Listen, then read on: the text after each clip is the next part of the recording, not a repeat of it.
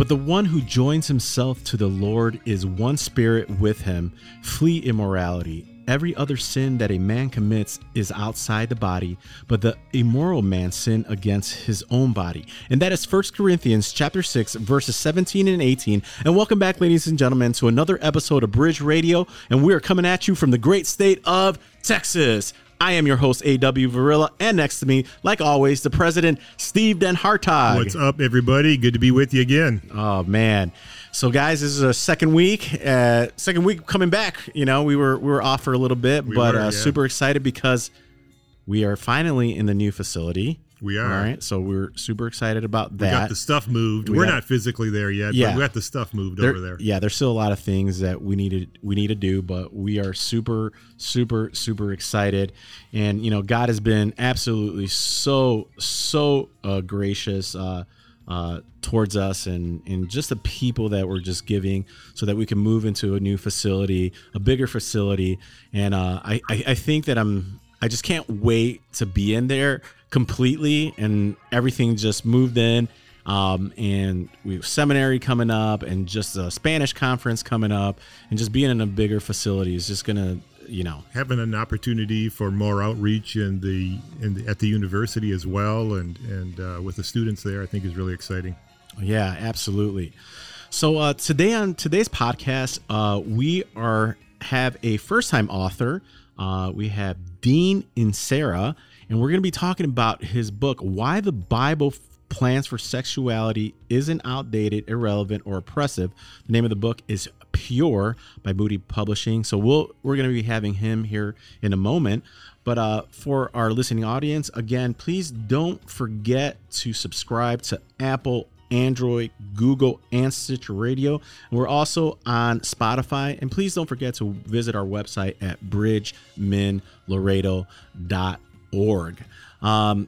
Again, summer is closing out soon, and fall is going to be really exciting. So again, please visit our website for any updates on the things that are happening at Bridge Ministry. Absolutely. Well, Steve, you want to get this podcast started? Let's do it. All right. Dean Inserra is a graduate of Liberty University and holds an MA in Theological Studies from Midwestern Baptist Theological Seminary. He is the founding pastor of City Church. Dean is passionate about reaching the city of Tallahassee with the gospel to see a worldwide impact made for Jesus. He is married to Chrissy, and they have two sons, Tommy and Ty, and one daughter, Sally Ashlyn. Welcome, Dean, to Bridge Radio for the first time. Hey, it's great to be with you Texas folks. Thanks for having me. Yeah. Well, Dean, we're super excited to have you on and talk about your new book. We're super happy about the topic, believe it or not. Absolutely. Just in this day and age yes. we're very living relevant. Yes, absolutely. But before we begin, Dean, can you just share a little bit about yourself and how God drew you to saving faith? Yeah, I was raised mainline Protestant, and that's not to say there aren't some remnant great ones out there. The one I was raised at was really nice people and very nice folks that treated me very well. I never actually heard the gospel of Jesus Christ. Mm-hmm. I never had someone tell me I was a sinner who needed to be saved. The only way I could be saved from my sins was Jesus dying for me in my place. And I needed to believe that in faith and repentance. So I was told to be like Jesus, love like Jesus, knew some Bible stories that they would give kind of moral to the story, as in be courageous like this person, don't run from God like Jonah, be more loving, those type of things. Get out of the boat like Peter, things like that. But I never again had anyone actually share the good news of the gospel with me. I knew that Jesus died on the cross, but it was kind of this sort of generic, symbolic kind of idea. The resurrection was more kind of an allegory for new beginnings in life, rather than actually our justification, as the scriptures tell us. He was raised for our justification.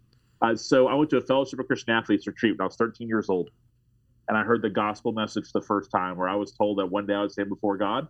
Either I would stand before God and give an account of my life, which would be pretty scary because I've sinned against God before, far too often, and the wages of sin is death, because our God has to take sin seriously. He can't overlook it. He must punish sin if he's going to be a holy God. Or I could stand before God on the record of Jesus Christ and in his righteousness, And when Jesus died on the cross, that his righteousness was given to all those who were believed by faith. And that day, the call of God upon my life, he opened my eyes, and I believed the good news, and went down forward to an invitation, as they call it. They call people to come forward and make a decision during the meeting. I had never seen anything like that before, but I knew that if that I was someone who needed Christ. That's what the problem was. I was familiar with Christianity. I wasn't familiar with Jesus. And if you'd asked if I was a Christian before that, I would have said yes. My reason for believing that was simply that I wasn't an atheist, that I wasn't someone of another world religion, and that I was a nice person. And we say a prayer before dinner. My answer would have had nothing to do with actually my need for Christ. So I'm really passionate to this day about the reality that if your answer to why you're a Christian is anything other than the work of Jesus on your behalf, you might not be. And that's not to make someone question their salvation, or simply make sure they have it. Jesus is the reason; he's the purpose. So since then, again, not a perfect life. Eugene Peterson calls it long, slow obedience in the same direction. But I've been following Christ since then, and want to make him known, especially to that world I was in. Of folks that think they're Christians and they're not, which I think is the most underrated mission field in America. So I live in Tallahassee, Florida, pastoring in my hometown, planted a church in 2007, and have seen the Lord do a lot of neat things since then. Amen. Wow. That's pretty moral therapeutic deism. That's the way I've heard Christianity referred to often in the U.S. Yeah, I wrote about that in my first book called The Unsaved Christian, which is about reaching cultural Christianity for Jesus. And to understand that, you have to really understand moral therapeutic deism, and you have to understand that cultural Christianity is not a discipleship issue. It's not one of those things where, let's just kind of get more serious about our faith. Let's go to church more often. Let's read our Bible. It's an evangelism issue. These are folks who don't know Jesus and think they do. So we have to make sure we're clear on that mission field. Amen. Wow, that's great. That is great. So, Dean, your book is in response to the pushback of purity culture. So, first question, what is purity culture? What is the culture backlash to purity culture, if you want to define those two things? I grew up in the 90s, and by grew up, I mean middle school and high school, those main like formative teenage years. And I'd already come to faith by then when I was 13. So the main kind of world and culture that I was thrust into regarding youth ministry was around this idea called true love waits. In retrospect, we call it purity culture, but it wasn't called that then. It was the True Love Waits movement. And the whole push was to get you to sign a card where you made a pledge as a teenager that you would save yourself, was the language they used. You would save yourself, they meant sexually, for your future spouse. And with that came testimonials. It came, people would buy what were called purity rings. Yeah, purity. And the idea was that you would wear this ring on your finger. Again, you're 16 years old when you're buying this, okay? Or your parents are buying it for you. And that one day you would give that ring to your spouse and like let your future husband, your future wife know that you had saved yourself. This is the symbol of that. And everything kind of revolved around that. Joshua Harris wrote a book called I Kiss Dating Goodbye that was discouraging kids from traditional dating, and instead was telling them they needed to be courting, which I thought was just really intense to tell a 16-year-old. Rather than what I advocate for is what I call no regrets dating, which is just to have a good time, to be innocent, not to cross physical boundaries, to have fun. When you're 16 years old, you don't need to say, well, I'm not going to date someone until I know it's the person I'm going to marry. It's like, well, how are you going to find that out? In our culture, that's how that happens. So the pushback now, the New York Times even done an op-ed looking back on purity culture. It's very negative. And people talk about a lot of the damage that was been done. And I'm more in the middle. I can appreciate anyone who made an effort to try to push kids towards sexual purity. Okay, like I can appreciate that. I also think the motives were pure. I think these folks truly, genuinely wanted to see not the sexual revolution repeat itself in the 60s and 70s. Keep in mind, this is back in the 90s. These are parents from the 60s and 70s who were then raising children. My parents went to school in the 60s and 70s, right? So I think a lot of these Christian families meant well. They just didn't want to see that repeated, same things they went through in the lives of their kids. I just think the focus was wrong. And the focus was really around this whole idea of just saving yourself. We didn't hear much about God's design. We didn't hear much about the purpose of it, about what this means in the world of following Jesus, how this idea of marriage plays into the whole storyline of the Bible and the gospel story. It was all, you don't want to be the one that gets to your honeymoon and didn't save yourself. That doesn't sound like the gospel of Jesus Christ. That's going to create either Pharisees on one side of the coin who think they deserve someone, who is exactly like them in terms of the choices they made as a teenager, or that I'm not good enough now.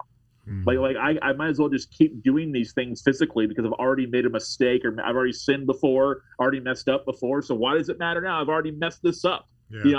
I'm the one already that's violated this, or that no one's going to want to marry me. No one's going to, because I'm, I can't stand this phrase, but this is what was believed, was this whole damaged goods idea. I don't think anyone who's made in the image of God is damaged goods, especially someone who's been redeemed by the Lord and made new. But that's what happened as a result of it. So I think a lot of folks are looking back and they have some bitterness. They have some, a lot of people remain single for a long time because and still aren't married. So a lot of single adults now in their 30s and 40s are looking back kind of angry at that movement because they were told not to date, until you found the right person you wanted to marry. There's just so many things now looking back at it. What I'm trying to communicate in the book is, okay, let's say that everything the critics say about purity culture is true. Again, I don't think all of it is. I'm kind of halfway. Let's say all of it is true, just for the sake of argument. Does that change for a moment the fact that God has a clear design for marriage and sexuality?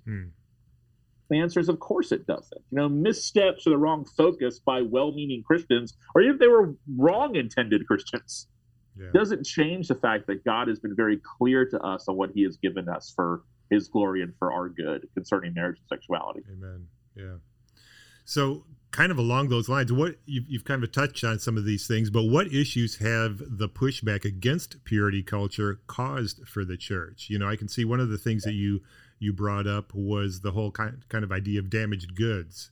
Flesh that out a little bit more. Talk about that. Yeah, well, a lot of guilt and shame. So whenever anything of sexuality is talked about, people sort of, internally have this kind of not real life PTSD, but kind of a version of it.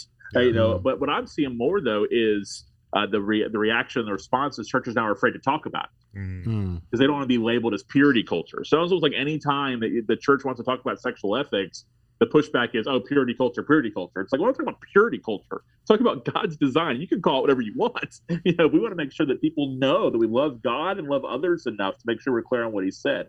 And so I just think just a lot of just a pushback all the way to a complete resistance is what we're seeing, where people just want nothing to do with it anymore because of the damage that's been done in their mind concerning the movement. Now, part of me believes, I'm just trying to be really fair here, that some of that is a little bit of an excuse. And I think some people really did have a really poor experience. I think others just didn't like the fact that folks were telling them this is what the Bible says, and they want to do what's right in their own eyes, as the book of Judges says. So I think there's a little bit of both things happening. There's some missteps by the movement, and at the same time, an easy scapegoat for you to want to do the things you want to do. Gotcha.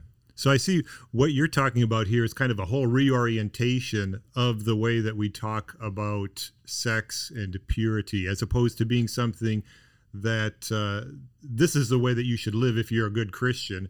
It's kind of the idea of us as creatures, created beings, living in light of the reality of how God has created us to live. Is that and our call to follow Christ even ups the ante on that, of course. Absolutely. We want to be people who are serious about Jesus. Sure. But I think we have to teach it and understand it in the storyline of the whole Bible. Yeah. That God knew what he was doing when he made this. I mean, we see like a thread of the Genesis chapter 2 design, the Genesis 1 through 3 kind of pre-fall design for humanity, that God in the book of Genesis says that he made them, and that man and woman will become one flesh. That's a really significant part of this conversation.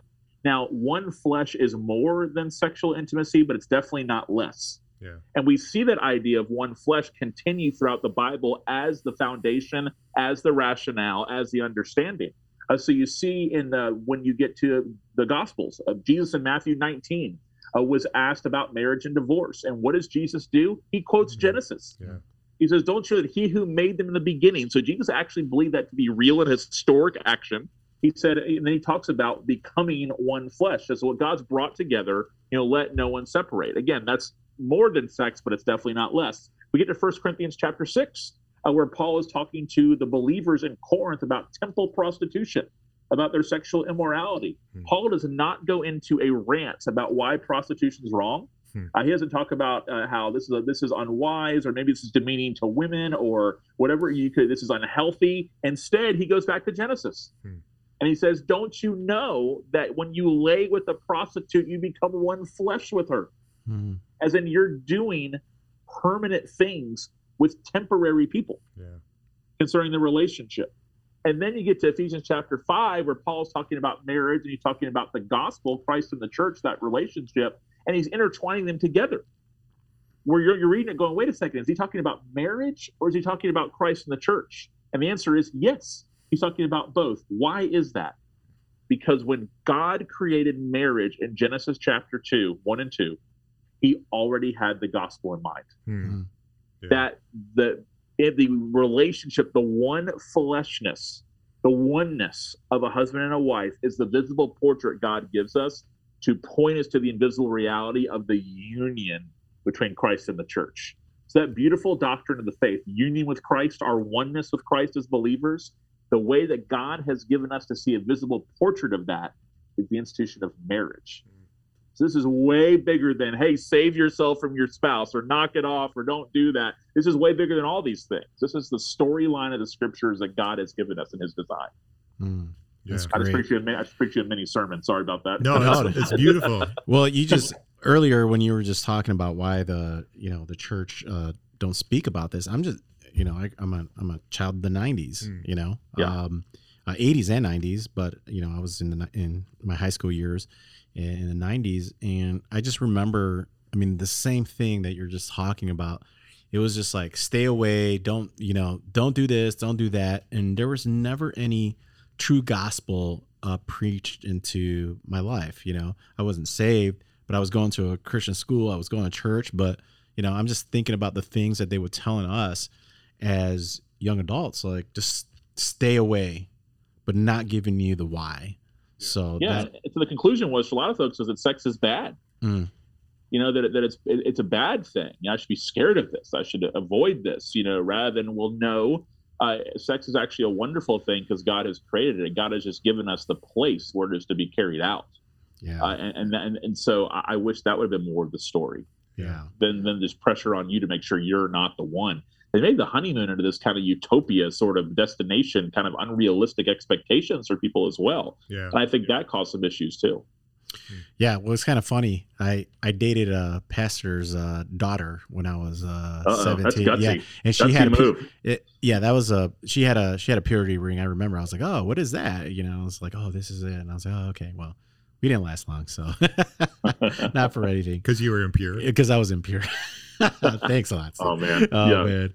But Dean, let's shift here. And so what do you think is the best strategy of the church to minister to people during the current sexual revolution of this modern society that we're living in?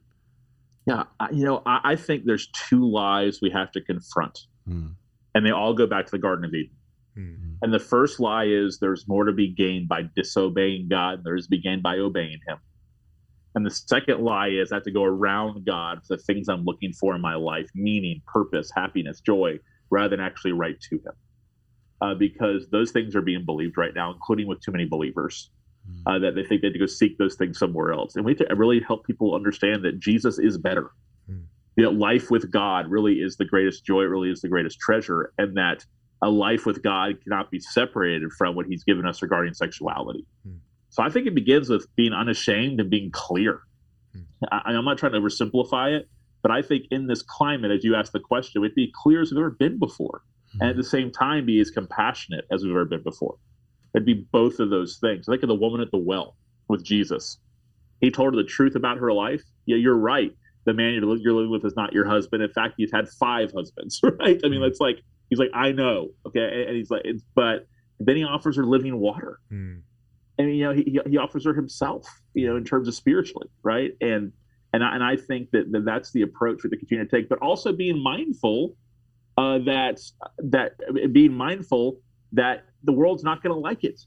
And if we're trying to be, I guess we could say, put it this way, big fans when it comes to being accepted by the world, then we're going to be in big trouble and we're going to shy away. I think a lot of people we've almost been conditioned to have the world like us. We don't want to be, who wants to be labeled as a bigot? I don't. Who wants to be labeled as an offensive person? I don't. But as a result of that pursuit causes us to compromise, and I'm pretty worried about it. Yeah. And it seems like the church is in a lot of ways, even though we know that there's faithful people out there who are standing up to truth, but Absolutely. as a whole. It's very easy to compromise. The temptation is always there. We see it all the time, guys. I mean, it's happening all the time. And most of it aren't people that are going, I just disagree with the Bible, or I'm just going to throw this out. I want to deconstruct my faith. That's not most of it. Most of it really comes from a posture of people being scared that they're going to offend. And I want to be sympathetic towards that. I understand that temptation. I'm just saying that's not the way of the Christian life. Amen. I mean, the bottom line is, who are we going to please, God or man? And so the question is, am I more concerned about what man thinks of me or what the Lord thinks of me?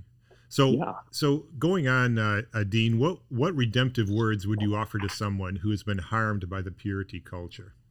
Yeah. I would say that mistakes by humans does not change the fact that God has always had a design and he's always been there. Right? As a pastor, I'm going to make mistakes. Yeah. My theology is never going to be perfect. But you know what? God's theology is, and the scripture is. So I would say now, and again, it could be different people in different places. Some might need some serious counseling from a professional from it. I want to encourage that if that's needed. One might not be at that level and just might need to kind of take a deep breath and to get back in the scriptures and in a gospel preaching church. But then the good news for all of us is we can recover and pursue that design. We can recover, as in we can go back after it again. We can go and say, no, this is the norm for me. I can go from this point forward and pursue a healthy marriage. Pursue no regrets dating relationships and actually live my life in purity. In other words, guys, it's not too late.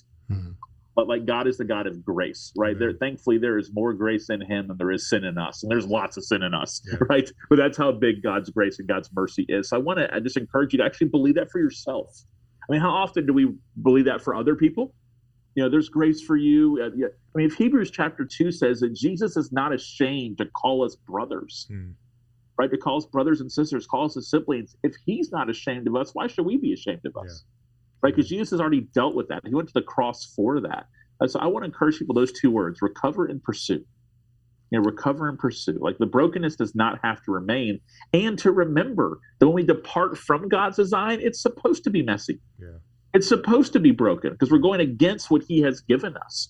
So don't let a 90s kind of pop Christian movement dictate for you the rest of your life.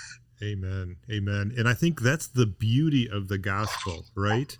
I mean, do we really believe that we're new creations in Christ and all that entails? I mean, we are a new creation in Christ Jesus.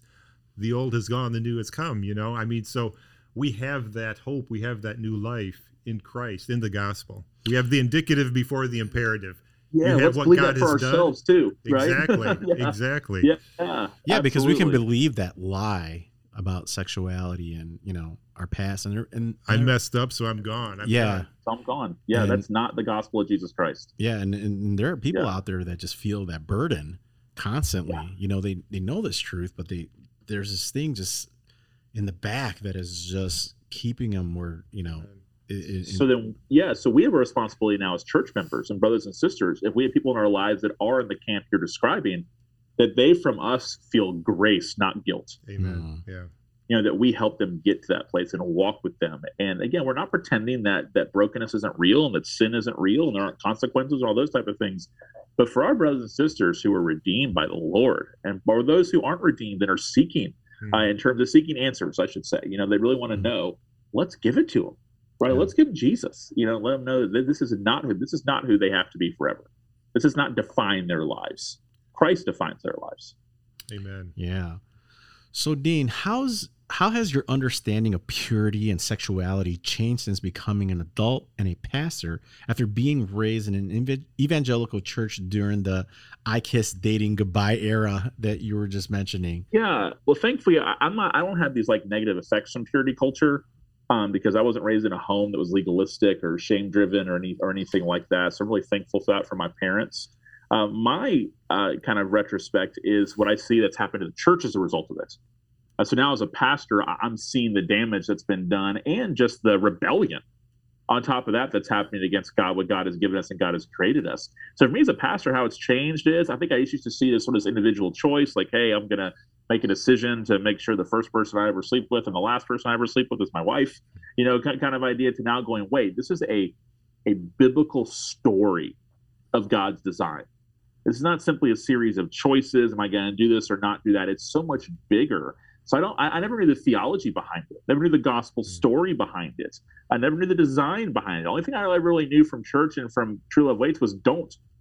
Right? That's all I really knew. So now I'm someone who believes that we need to also make sure that we celebrate in an appropriate way, that we celebrate God's gift of sex. And by that, I mean that we don't see it as bad. But also we're clear that sex is not for mature people or engaged people or for in love people. It's for married people. And that God has defined very clearly marriage between a man and a woman. So for me, I think it's just created more of an urgency, to be honest, of why this matters from a theological standpoint and for the health of the church and the body, more than just an individualized decision is probably how I would have saw it before that. Yeah. I love that idea of a theology of sex. I think that's the first time I know I've it heard sounds it put that weird way. for our listeners. But Yeah, it's not true, though, it's not though. Yeah. No, absolutely. We need to teach more of it.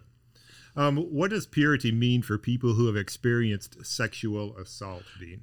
And Dean, before you answer that, we live in an area here in South Texas where we have come across people who have been sexually assaulted. Okay, sure. So it is very common, and I think this is going to be great in your thoughts about. Yeah. Yes. I believe it means that God is here to restore brokenness. And something done against you, sin committed against you, is an extreme example. And I'm sorry that you're the one who's had to be the recipient of this, the person who's listening right now. There's an extreme example of what it looks like to go outside of God's design in a way that's not your basic sin. It's even more than that, right? It's greatly harmful and traumatic and painful.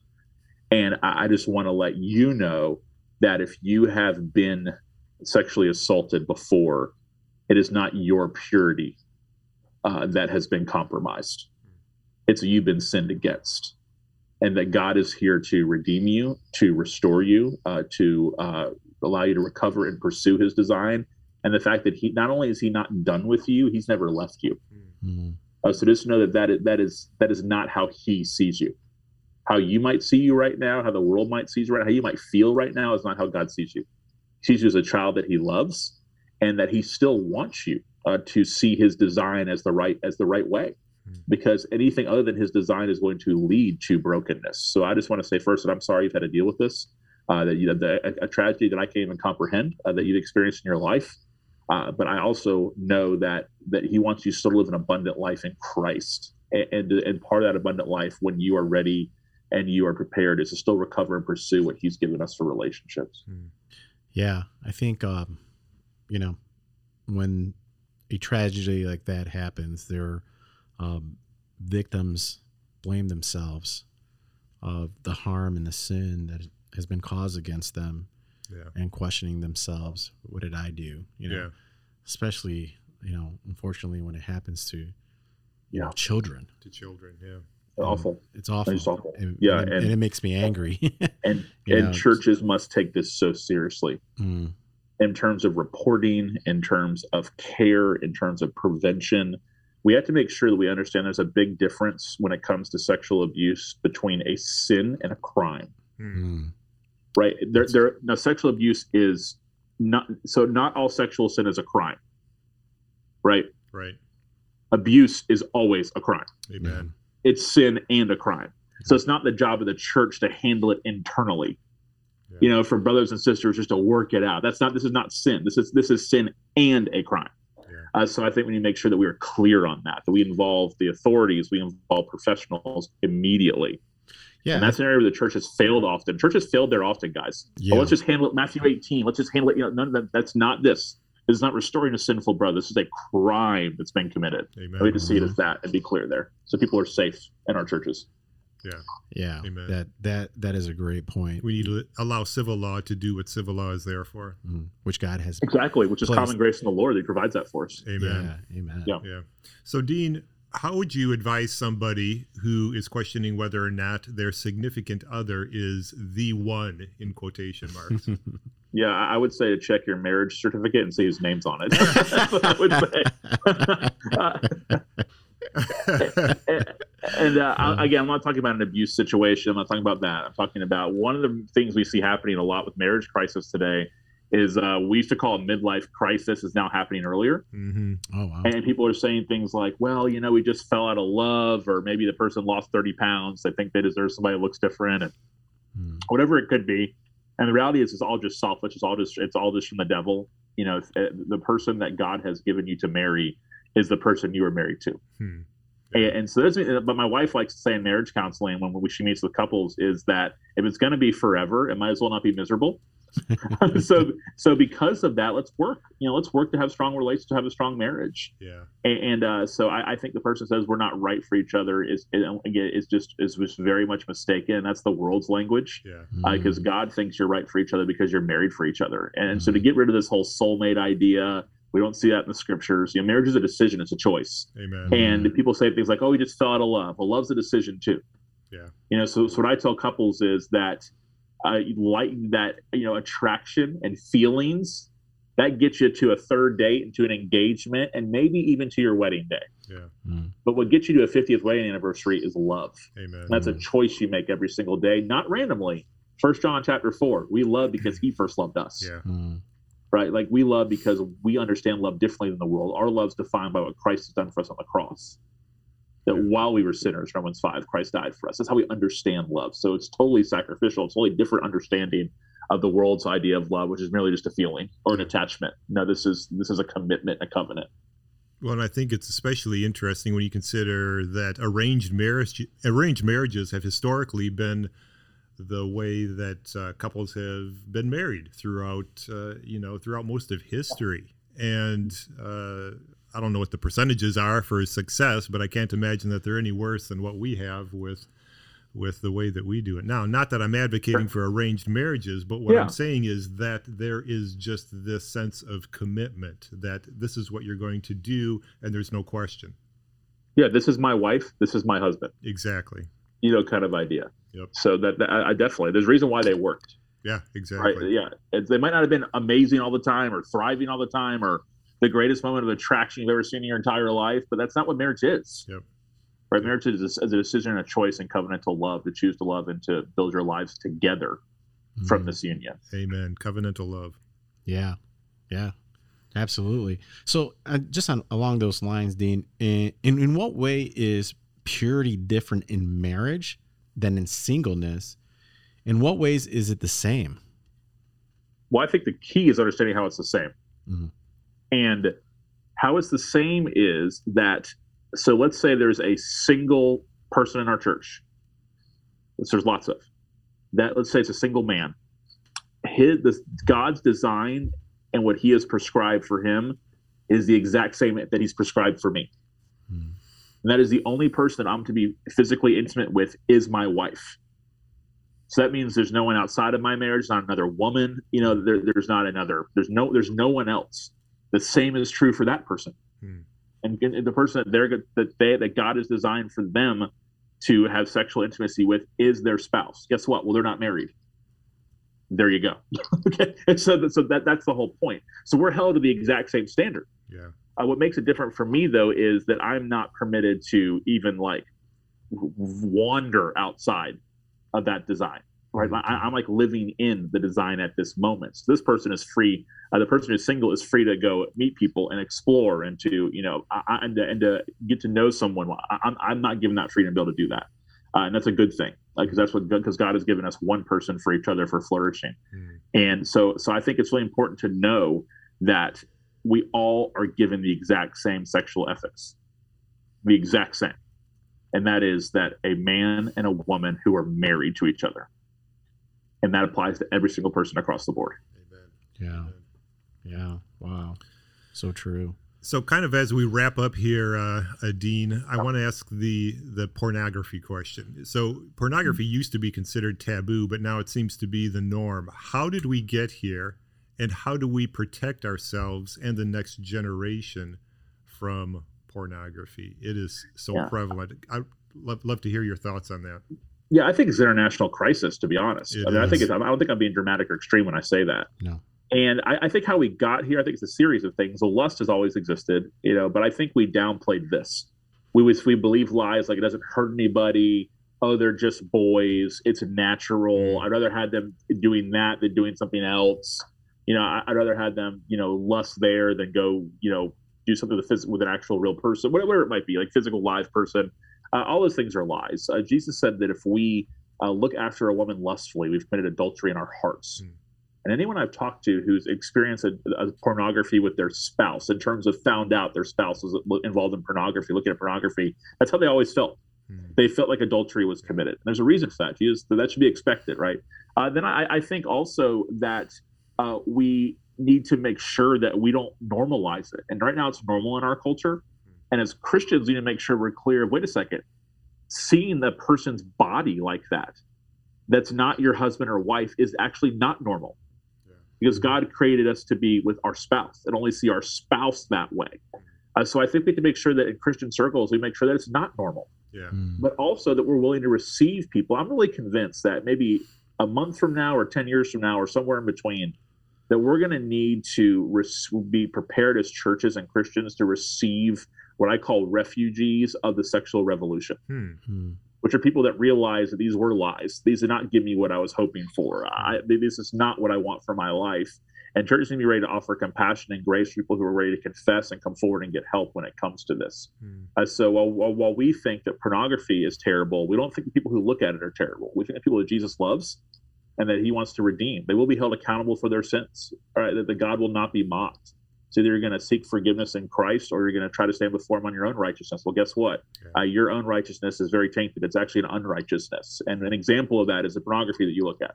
Right? We all commit sins and they all separate us from God. So we need Jesus, the one who never sinned, to be sin for us. So he died in our place. So I also think there's a wider story as well. Yes, it can hurt yourself. It can hurt your spouse. It can hurt your future relationships. It can be very damaging towards future relationships. Also, it fuels the human trafficking industry. Like that. It fuels it when we engage in pornography. So not only are you hurting yourself and possibly damaging your future relationships, hurting your spouse, you're also hurting many, many people who are trapped unjustly in the human trafficking industry by being involved in this. There's so many layers to why this should be considered completely unacceptable for the Christian and why we must speak about it. Pornography is not normal, regardless of the world tells you. Get out of it any way you can. Seek a friend, seek a pastor, seek help. Amen. Yeah, it's definitely a struggle for men, even women too. Women too. Yeah. We forget that. We just think this is a man thing. It is a woman thing, especially how we are bombarded with just sexual things on a daily basis. Like Steve, I've told Steve this before. I was like, I want to look at the news on my, on my app, right? And in, you go, let's say Fox News, and there's advertising on who's the latest, celebrity and, in inappropriate, clothing, and you can't even everywhere. It's like everywhere. You get bombarded with that, and it's sad, and hopefully, you're right. Is the church prepared to handle this? 10 years, 5 years, whatever it is, the outcome of just the things that we're able to see in the, in the millisecond, and the dangers in that for sure. And it just destroys the way that you think about the opposite sex. Oh, yeah. I mean, completely. Absolutely destroys absolutely does. that. Yeah. What you expect in marriage, it's not going to be like that. Yeah, it's unrealistic. It's a crisis. It's dehumanizing. I mean, we can go on forever. Yeah. I mean, it truly is a crisis. Yep, absolutely. So, Dean, before we land this plane here, any last encouraging words to our worldwide audience before we share the gospel to the nations, as Romans 10:14 says, how will they call on him whom they have not believed? And how will they believe in him who they have not heard? And how will they hear without a preacher? So, yeah. Yeah, my last kind of encouragement would be that sex is not the problem. God's the one who created sex. It's the location of it, what we've done with it, taken outside of his design. It's kind of like fire in a fireplace. Fire in the fireplace is great. It makes you think of Christmas and want to roast marshmallows, put on your fuzzy socks, cuddle together. We love fire in the fireplace. Fire in the couch is not great, right? It's a big problem. Yeah. It's not the fire that's the problem. It's the location of the fire. Amen. So just remember that. Sex is a good thing. God has made it. It is a good thing for his glory and for our good. It's that we have taken it outside of his bounds. And obviously, when we go against the Creator's creation, we're going to see the results of what's happening in our culture right now. But it doesn't have to be that way. You can receive the free gift of grace. Jesus died on the cross for our sins, to forgive us of our sins, to cleanse us of all unrighteousness. And that by believing that he really is the one he claimed to be, that you do need him for your salvation, you can't save yourself, you can't forgive your own sins, that you can then be restored and you can now recover and pursue God's good design for you. So when I think about the gospel message, I think of the good news. It means good news. The good news of what Jesus Christ has come to do for sinners. There's no condemnation for those who are in Christ. But here's what you have to realize. We're just going to make some logic here. And I say that humbly because it just really is the interpretation of scriptures. You see Romans 8:1, there's now no condemnation for those who are in Christ Jesus. If that's true, it means there is condemnation for those who are not in Christ Jesus. Is that because God's mad or a bully? No, it's because you've sinned. You've sinned against God, and God won't let sin go unpunished. Well, I've sinned against God too, and I'm aware of that. So I'm not trying to save myself. I'm not trying to do some good deeds to cancel out my bad deeds. That's like going to the fast food restaurant and thinking that your Diet Coke cancels out your double cheeseburger. It makes no sense. Sorry. So I want to encourage everyone here, as people who do stand before God guilty of sin, to trust in the one who's never been guilty of sin, and his name is Jesus Christ. Amen. That he is the way, the truth, the life, that he shed his blood and he died so we wouldn't have to. So then he rose from the grave 3 days later, proving once and for all he was the one he claimed to be. He ascended into heaven, and one day will come back and make all things new. So please know that heaven is a real place where real people go. And people who go there are not nice people, but redeemed people. And I think it's critical that you make sure that if you claim to be a Christian, that your answer to why you're a Christian is actually the name of Jesus Christ and what he's done for you. And if you're not a Christian or not sure, that you put your trust in Christ rather than yourself for your own righteousness. And it's available to you freely through the death of Christ on the cross. Amen. Yeah, good news. Well, Dean, thank you for coming on. Ladies and gentlemen, make sure you get Dean's new book, Pure, Why the Bible's Plan for Sexuality Isn't Outdated, Irrelevant, or Oppressive. We touched on a lot of things in this podcast, but man, there's so much more in the book. Yes. Please go get the book. All right. We can't give everything here. So please go out and get the book by Moody Publishing. And Dean, where can people find you if you want to be found? I like to say that. Yeah, sure. My church I pastor is City Church in Tallahassee, and all the sermons are up online. But I'm active on social media. I use Twitter and Instagram a lot, and I enjoy interacting with people. It's just my name, Dean Inserra, Inserra, and I'd love to interact with you and say hello and talk about anything you want to talk about. So yeah, that'd be great. Look for me.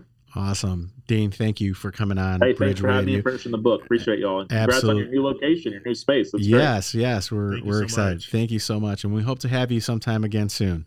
That'd be awesome. All right. Well, ladies and gentlemen, that concludes this week's episode with Pastor Dean Inserra on his new book, Pure, by Moody Publishing, Why the Bible's Plan for Sexuality Isn't Outdated, Irrelevant, or Oppressive. Steve, what did you think about the podcast? Extremely timely, right? Yeah, with just everything going on here in this country. Oh, man. With just the sexual revolution, with the LGBTQRS community.